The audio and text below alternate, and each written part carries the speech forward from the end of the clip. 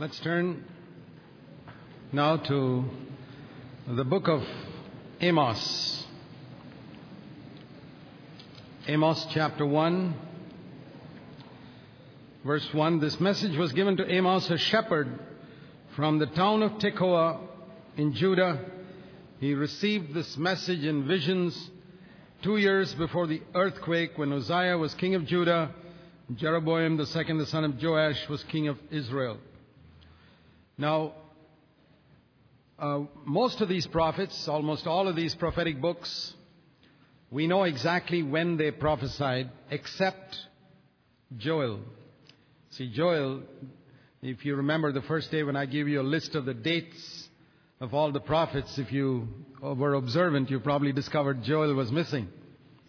Well, that's because we don't know from Joel's prophecy when he prophesied. Some people say he could have been prophesying the same time as Elisha. I don't know. It's difficult to say.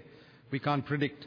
But all these other people prophesied, and they told us the time. And Amos was the first of all these prophets who preached to Israel. There are 16 prophetic books, starting from Isaiah, going up to Malachi. And one of those books, Jonah, he did not preach to Israel. He preached to Nineveh. And Jonah is not essentially a book of prophecy. It's a book of history. And Jonah lived immediately after Elisha. But Amos was the first of all these other 15 books of prophecy. And he preached to Israel, the northern kingdom. He was the first of the prophets. All the others came after him. And he had these great examples like Elijah and Elisha before him. He never knew any of them personally. There was no written prophecy that Elijah and Elisha left behind. So we can say that Amos was the first person to put down a written prophecy. And keep that in mind. And he was not a professional prophet. He was a shepherd. Just like the first apostles were fishermen, tax collectors. Like Elijah was also a farmer, Elisha rather. And Amos was a man who looked after cattle and sheep and grew figs. Let me just show you a verse in chapter 7, verse 14 to 15.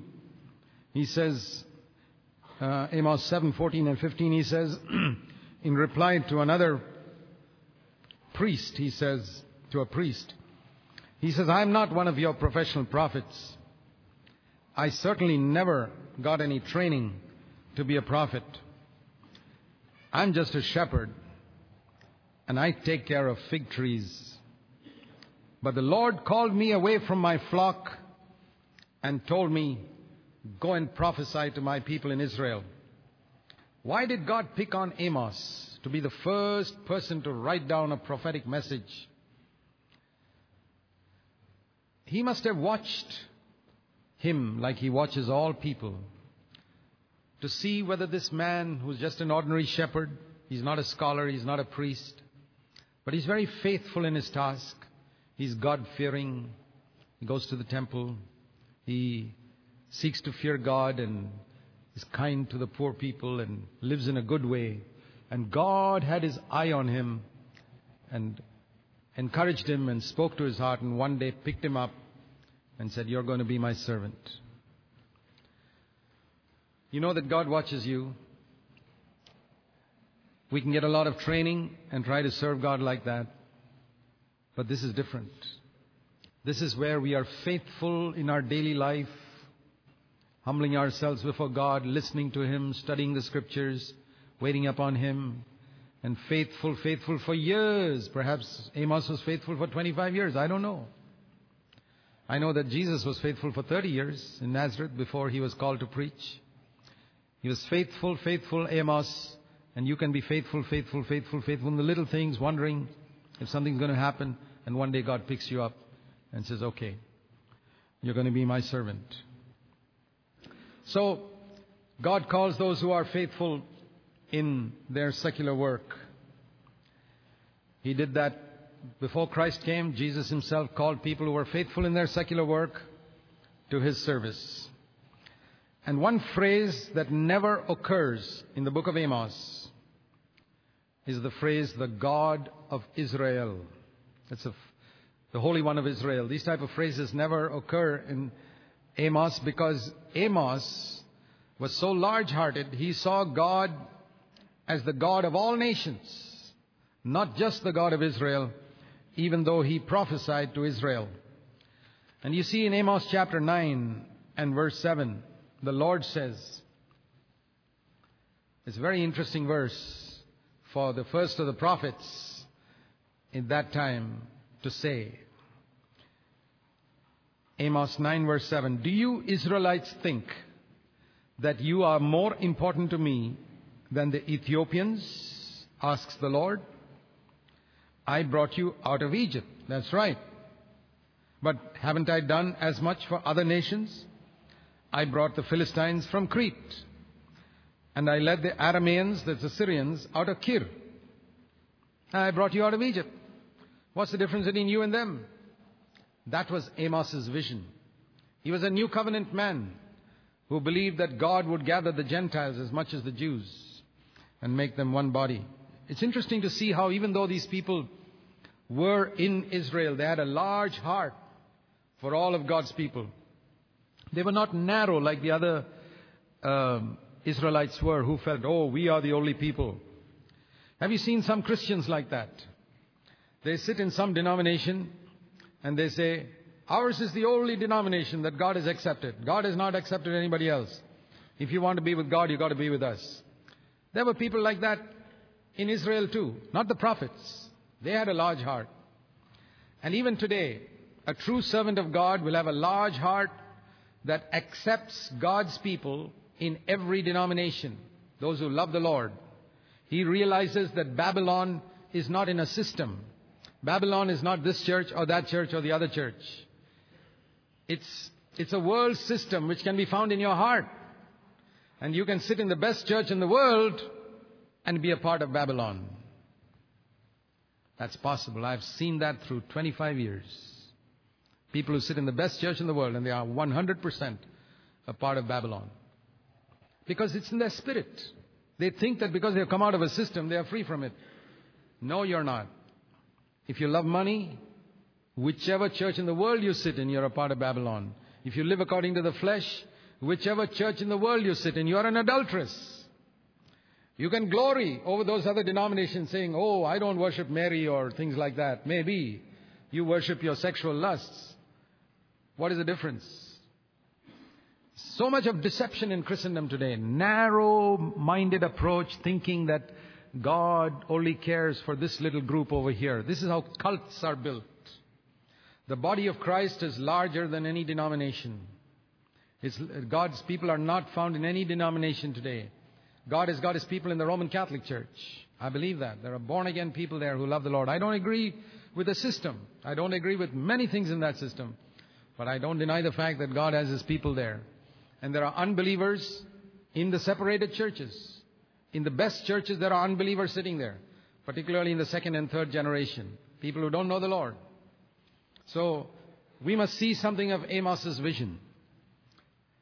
God punishes all nations. And he gathers people from all nations.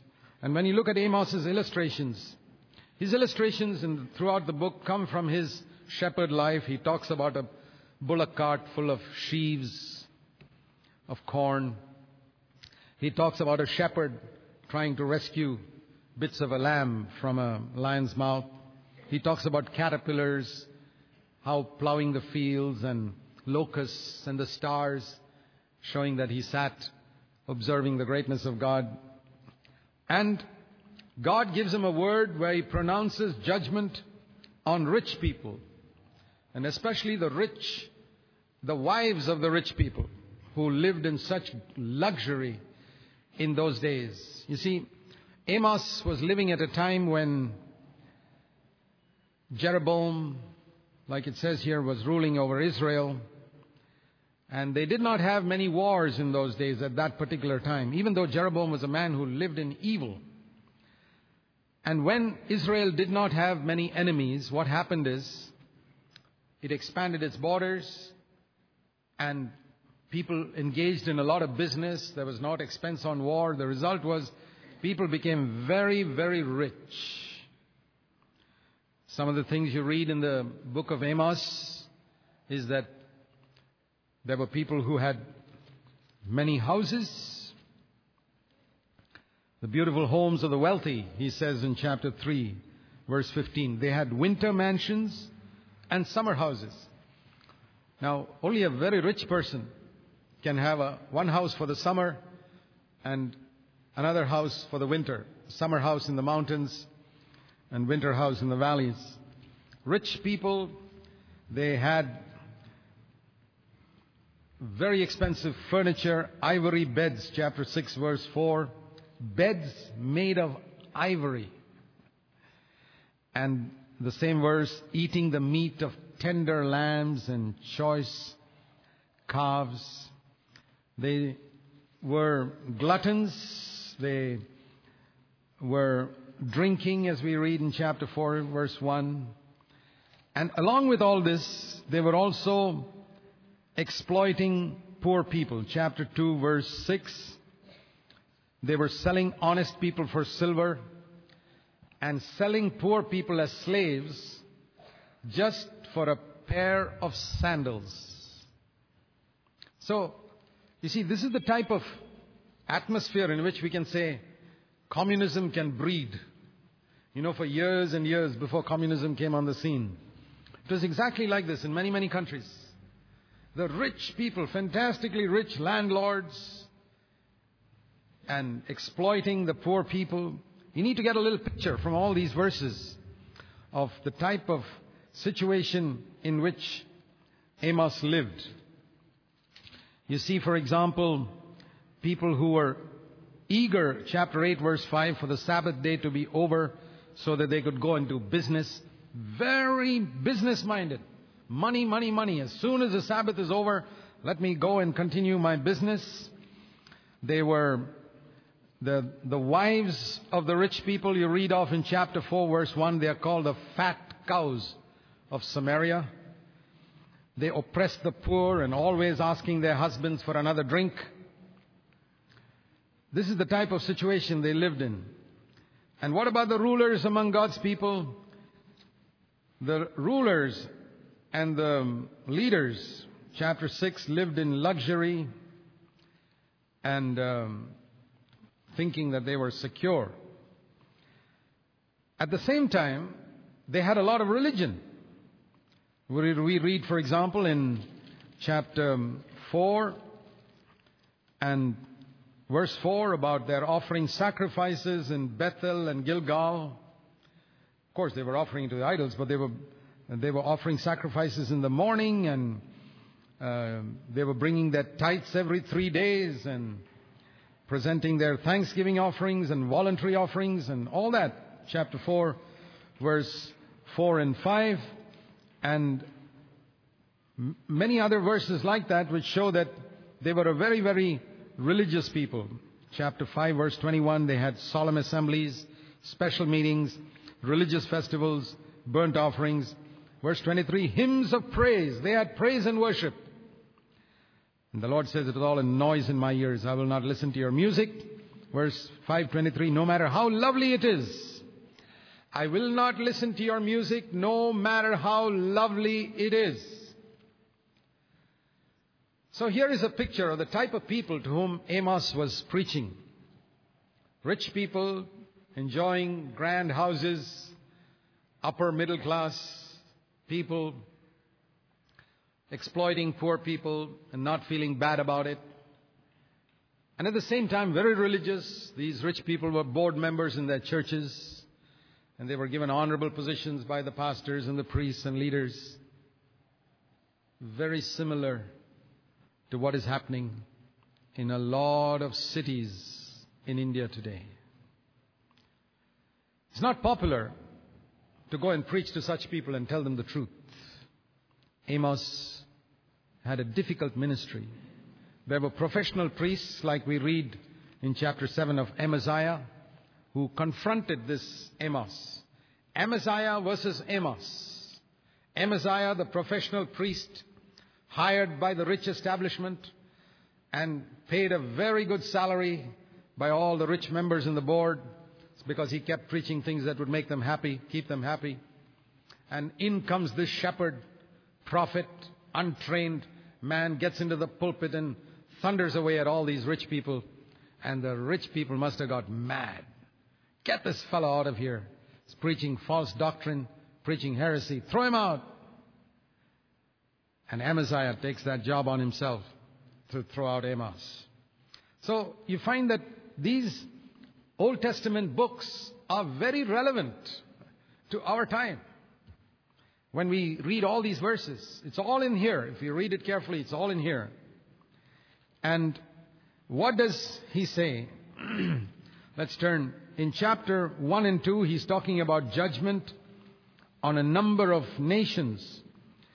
And then in chapters 3 to 6, he gives Israel the reasons why they are being judged. And then, like all the prophets, in the last 3 chapters, he gives a prophecy of restoration after judgment.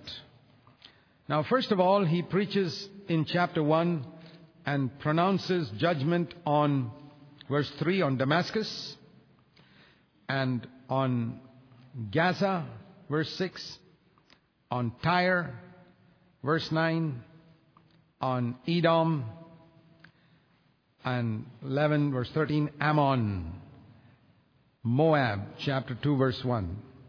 So here are 6 nations against which he prophesies.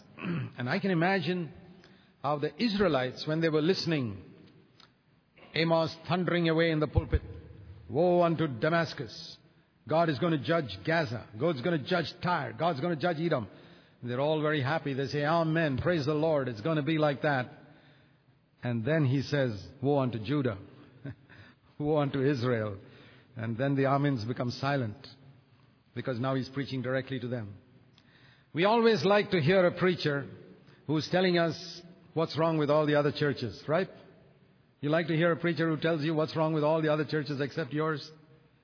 That's how Amos really, he sort of worked them up.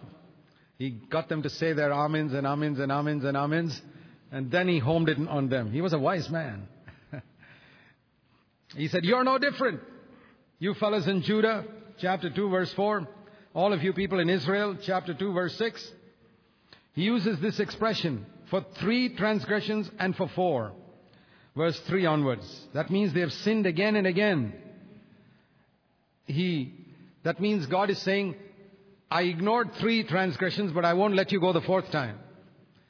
Not literally the 4th time. That means I let you go a number of times, but now that's the end. I'm not going to let you go anymore. I've forgiven you enough number of times. You're just taking advantage of my goodness. It's a word that we need to hear.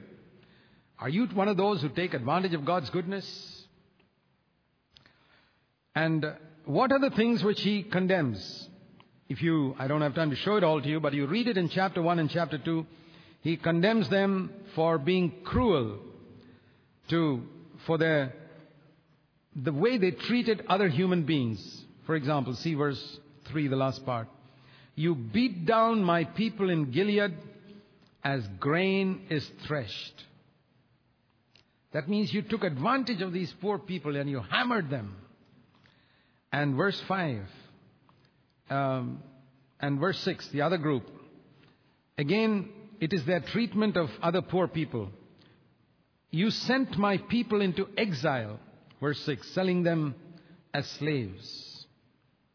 Verse 9, the other sin. Again, the treatment of other people. They broke their covenant of brotherhood with Israel and sold whole villages as slaves to Edom.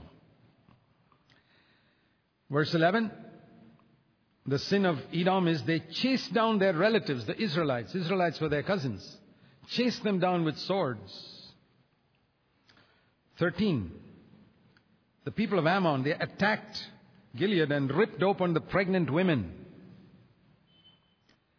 And Moab, chapter 2, verse 1, was so angry with the king of Edom that by the time they got there, the king of Edom had died.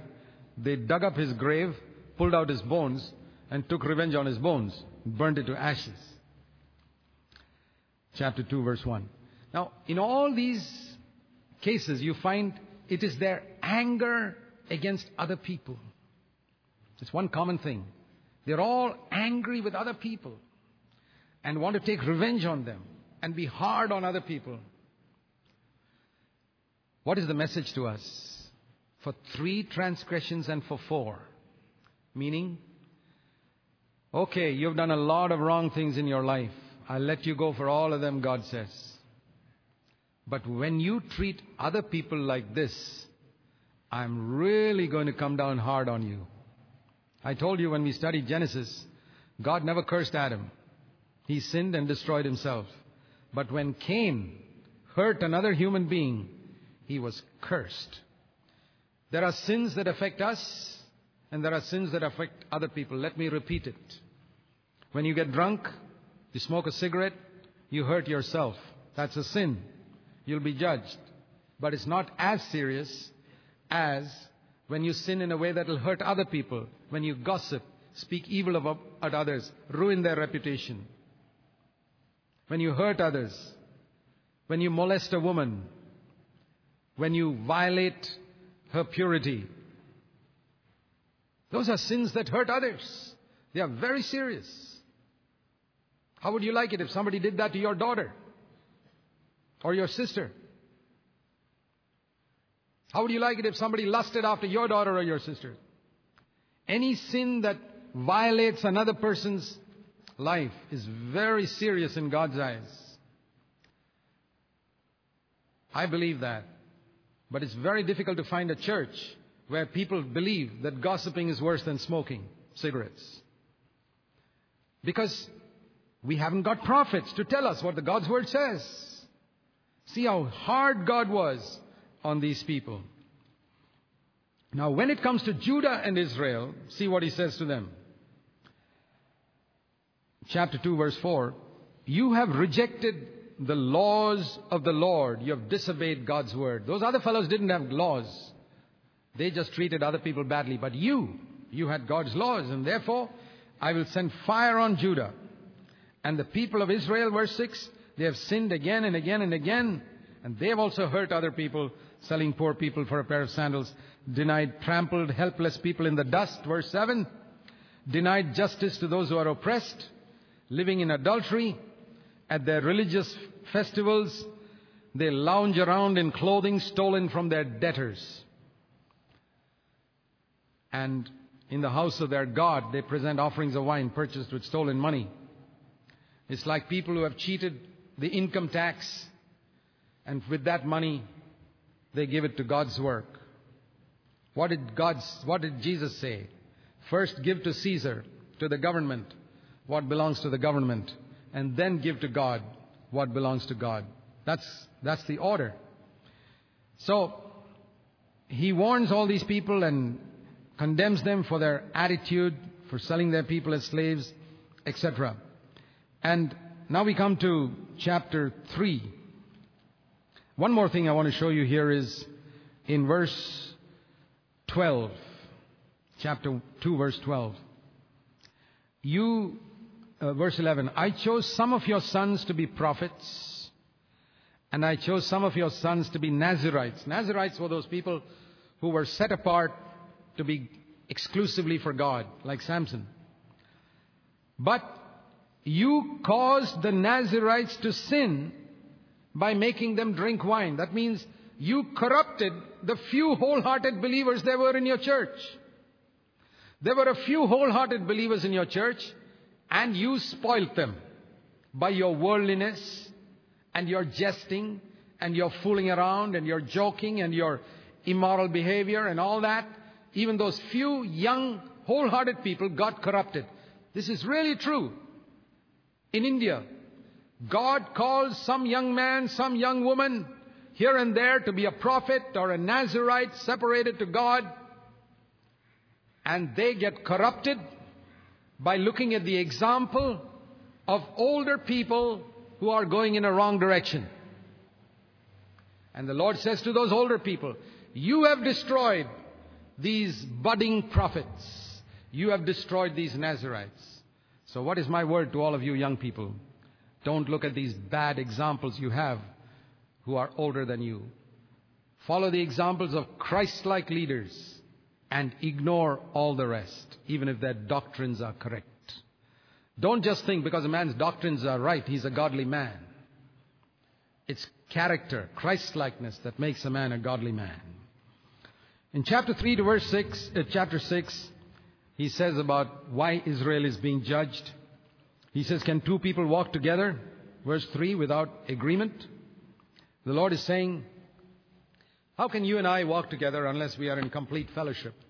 If there are things in your life with which I cannot agree and you don't set them right, how can we walk together? You want to walk with me? Sure. But we must be in agreement. We must be in fellowship. Take my yoke upon you. You got to follow me. You got to be righteous like me.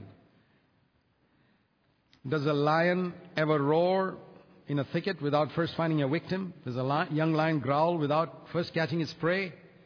He says, if I am roaring in judgment, there is a reason for it. There is sin. When disaster comes to a city, verse 6, when the war trumpet blares, shouldn't the people be alarmed? When disaster comes to a city, isn't it because the Lord planned it? In a few years after Amos preached, Assyria would come and bring disaster upon Israel and Samaria. And the Lord says, don't think I didn't plan it. I planned it as a punishment to teach you fellows a lesson. But before I do that, before I bring that nation to punish you, I will always, verse 7, warn you through my prophets.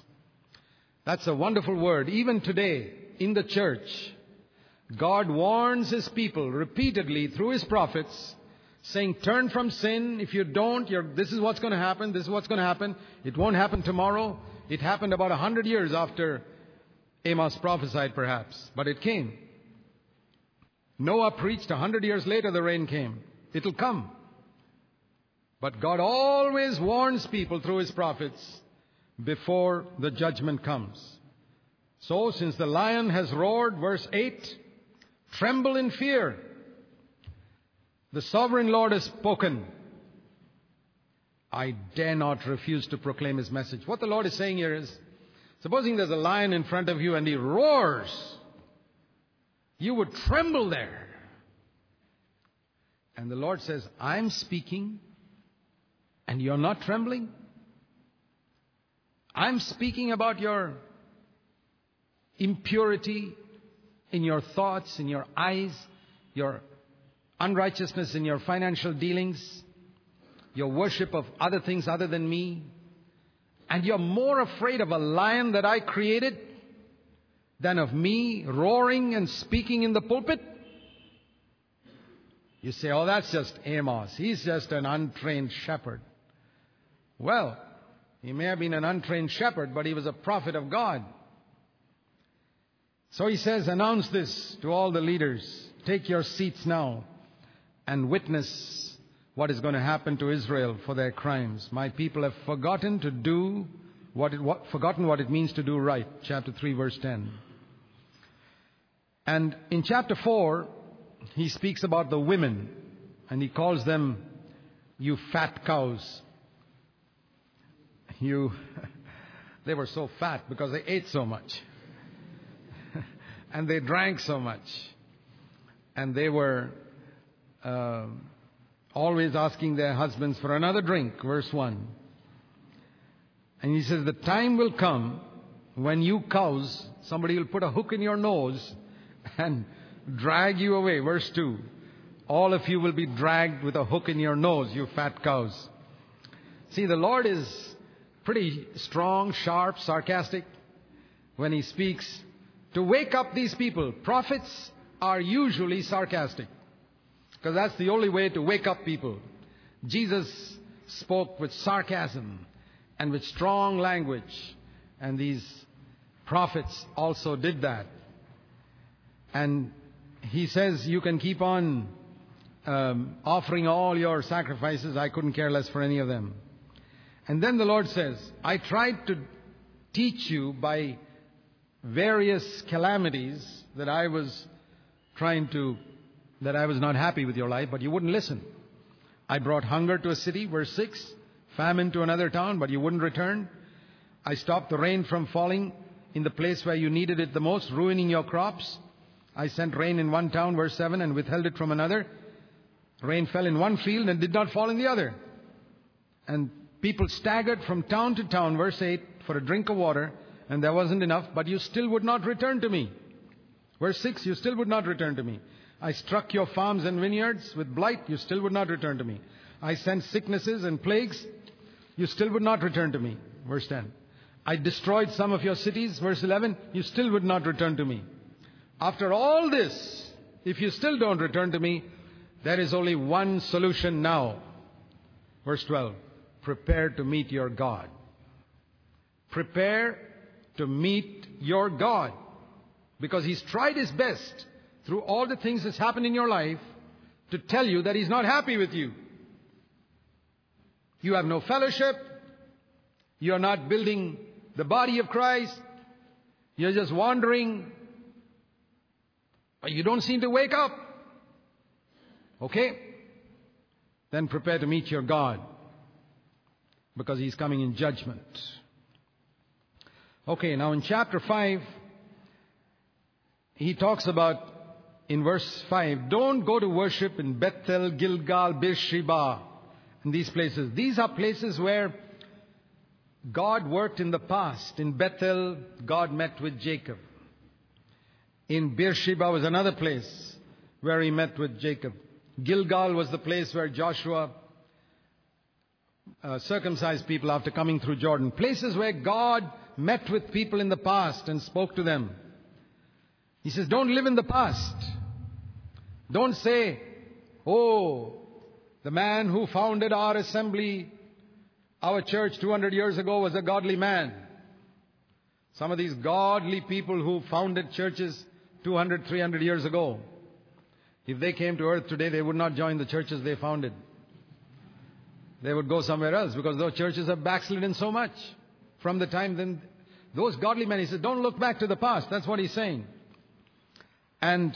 But see where God is now. Where is God moving now? That's what we need to see. But it says in verse 10, how you hate honest judges, how you despise people who tell you the truth. You trample the poor. You steal what little they have through taxes and through high rents. When a believer rents out his house to somebody, particularly if the other person is very poor, do you know that God is very interested to see how much rent He charges for that man? Do you believe that? God is interested to see if one believer is exploiting another believer. In little things like this. And Amos says, I know you fellas don't like somebody who tells you the truth, but this is the truth. If you do all this, one day God will punish you and He will take away these good houses that you're living in. I know the vast number of your sins. You oppress, verse 12, good people by taking bribes, and you deprive the poor people of justice in the courts. So this is an evil time. So he says, do what is good and run from evil, verse 14, that you may live. Now, chapter 6, verse 1, how terrible it will be for all of you who lounge in luxury and think that you're secure.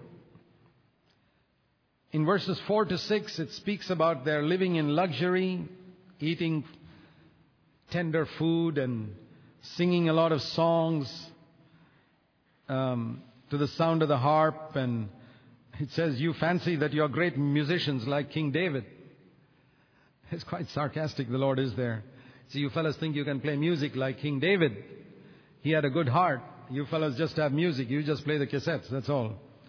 You drink wine by the bowlful, and you got such a lot of perfume and fragrances, and you care nothing that the church is in such a pathetic state. You're just happy that everything is going well in your home. You got your music, and you got your nice house, and your good food. But how many of you are concerned about the condition of the nation? In our time, the condition of the church. Joseph's affliction. That's what it's called. You're not concerned about the Joseph's affliction. Joseph is a word representing Israel. You're not concerned about that. And the Lord says, I despise, verse 8, the pride and the false glory of Israel. I hate their beautiful homes. Do you think God hates beautiful homes?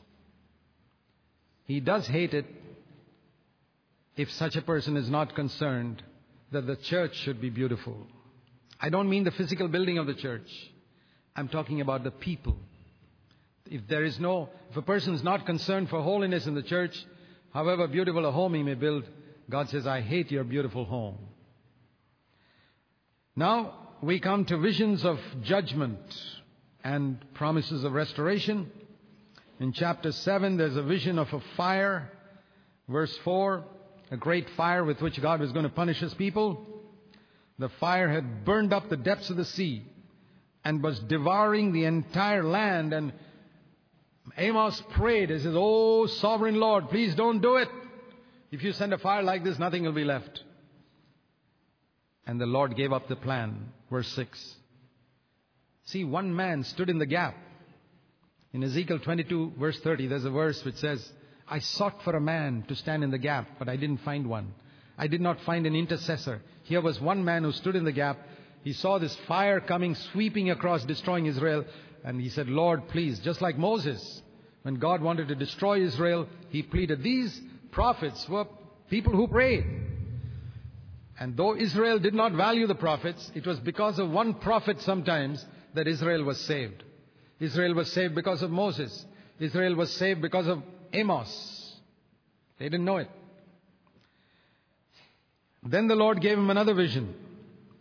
And he says, here is a plumb line. You know the plumb line which masons use when building a building to see if it's absolutely straight.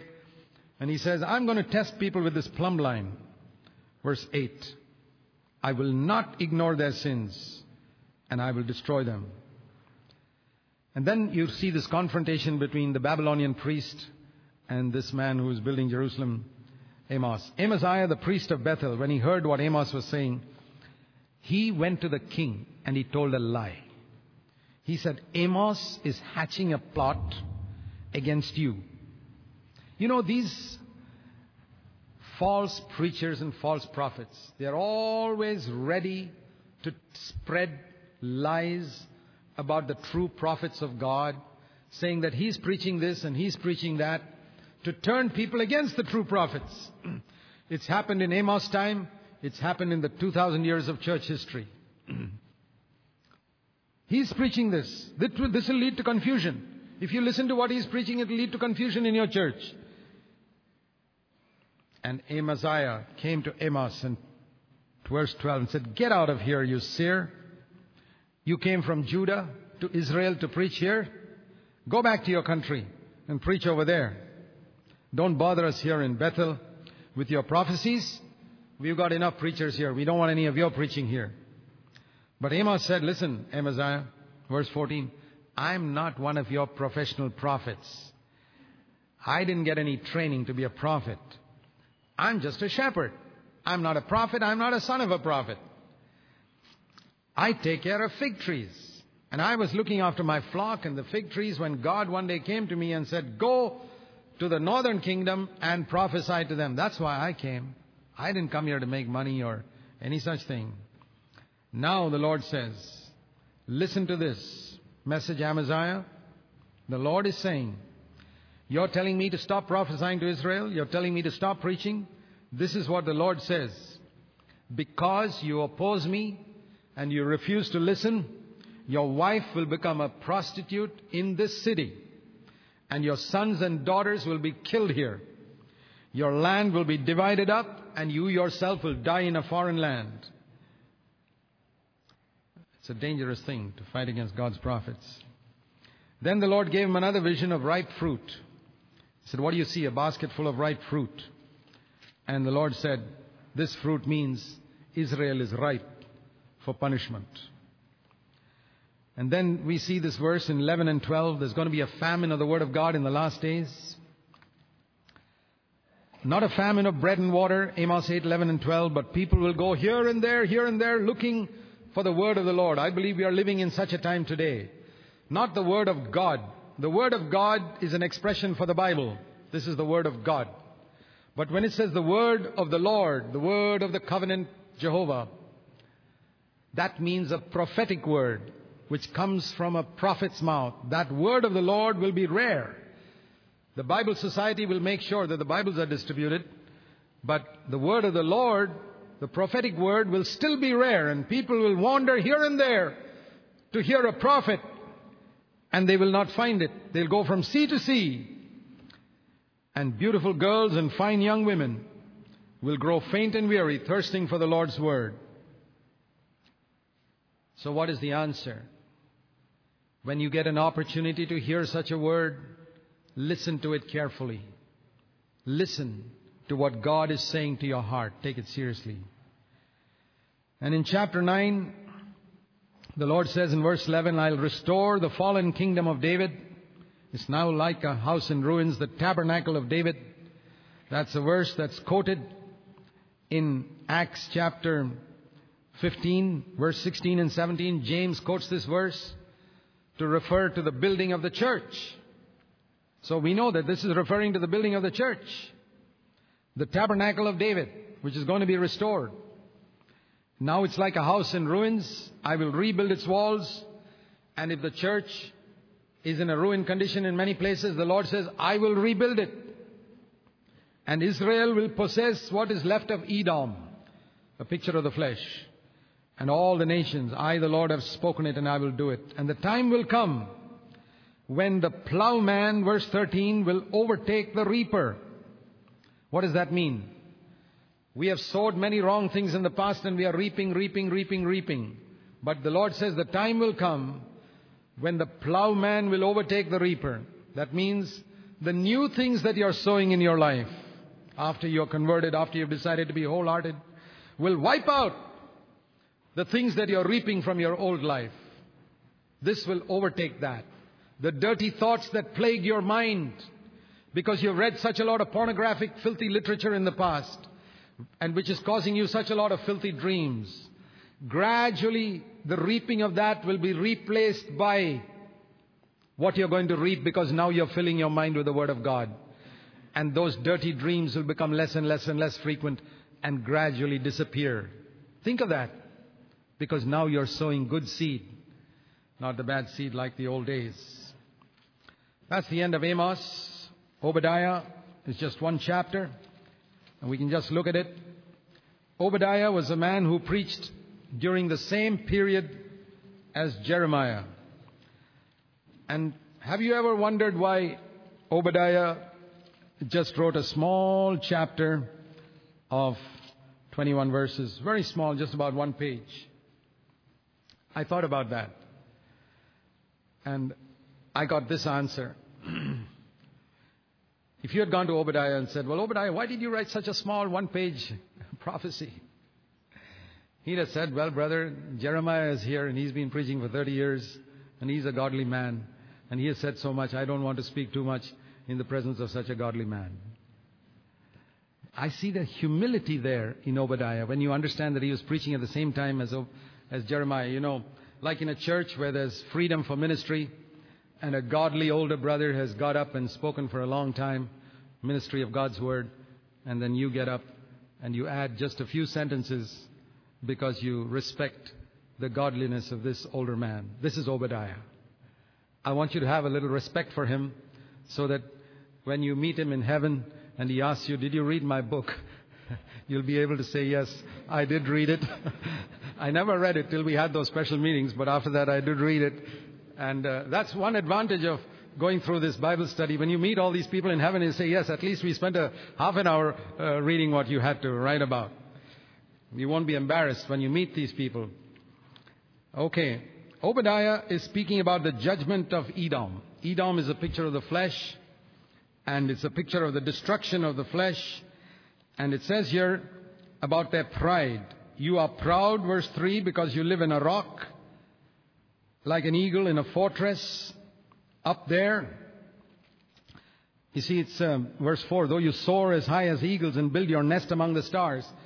See, the flesh tries to exalt itself like an eagle, and it thinks it's got a security like the nest of an eagle up there. But God says, I'll bring it all down.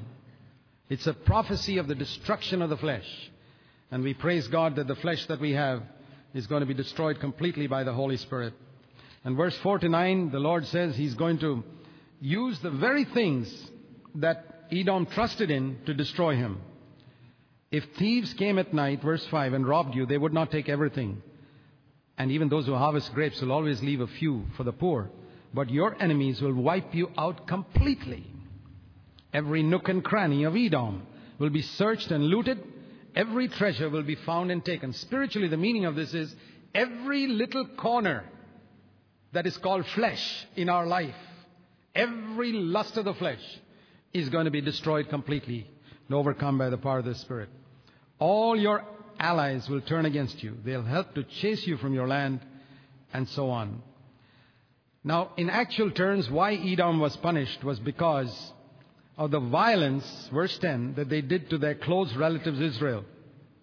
Because in the time of Israel's greatest need, verse 11, when they were being taken captive, you stood aloof and you refused to lift a finger to help them when foreign invaders carried off their wealth. You acted as though you were one of Israel's enemies. You shouldn't have done this. You know, there are sins of commission and sins of omission. Sometimes we think only of sins that are committed. Let me ask you, in the story of the Good Samaritan, you know the story of the man who was going from Jerusalem to Jericho and who was beaten up and who was fallen by the wayside. What sin did the priest do who walked by? What sin did the Levite commit who walked by? Did they go and hammer up that man some more? No. Their sin was they did not lift a finger to help that needy man.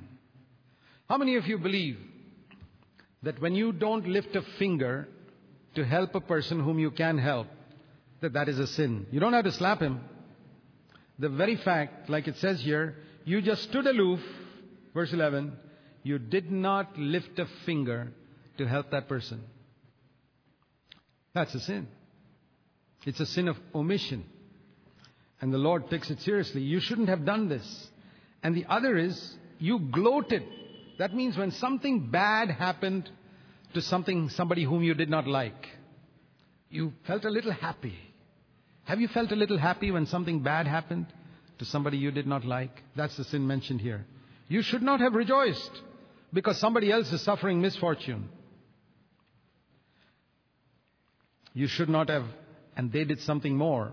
They fought against these people and cut them down at the crossroads, verse 14. They cooperated with their enemies. And finally, the Lord says, restoration again. All these prophets speak about restoration. But Jerusalem will become a refuge for those who escape one day, verse 17. It will be a holy place, and the people of Israel will come back to reclaim their inheritance. At that time, Israel will be a flaming fire for the Lord, and Edom a field of dry stubble. And the exiles, verse 20 of Israel, will come back, and deliverers will go up to Mount Zion in Jerusalem to rule over the mountains of Edom, and the Lord Himself will be king. Today, God has called us to be those deliverers who go and proclaim to people, behold your king. Invite people to come back. I want to show you one more verse before I close, and that is, it says here in verse 3 and 4, the pride of your heart has deceived you. Why is it many believers are deceived? What is the reason for deception? Here is the answer. Pride. When we are proud, we open ourselves up to spiritual deception, because pride is the very nature of Satan, the deceiver. The moment we become proud of something, Maybe you're proud of your good looks, proud of your intelligence, proud of your spirituality, proud of Bible knowledge, proud of anything. The moment you have pride of any sort, you immediately, the devil holds your hand and says, wonderful, you and I are in fellowship now. Any type of pride. There is not an atom of pride in Jesus Christ. He was the humblest man that walked on the earth. The moment you humble yourself, you're in fellowship with Jesus. And Jesus says, you and I are in fellowship now. It's a very dangerous thing to be proud. I would say pride is more dangerous than adultery. Because adultery is a sin which is evident. And sins which are evident are not as serious as sins which are not evident. Pride. Obadiah is preaching against pride. Like an eagle living up in its nest, he says here. You think you're secure. You think you're so great. That is why you are deceived. Let's learn a lesson from this one page that this man wrote. This brief exhortation. And let us go as deliverers, like it says in verse 21, to proclaim that Jesus is King. And let's lift our fingers, at least, or our hands, to help others who are in need. And if we do that, Obadiah would not have written that one page in vain. Let's pray. Heavenly Father, thank you for the faithfulness of these prophets who spoke fearlessly, words that come to us 2,500 years later and challenge us today. Help us to live in the light of your word and to honor you. We pray in Jesus' name. Amen.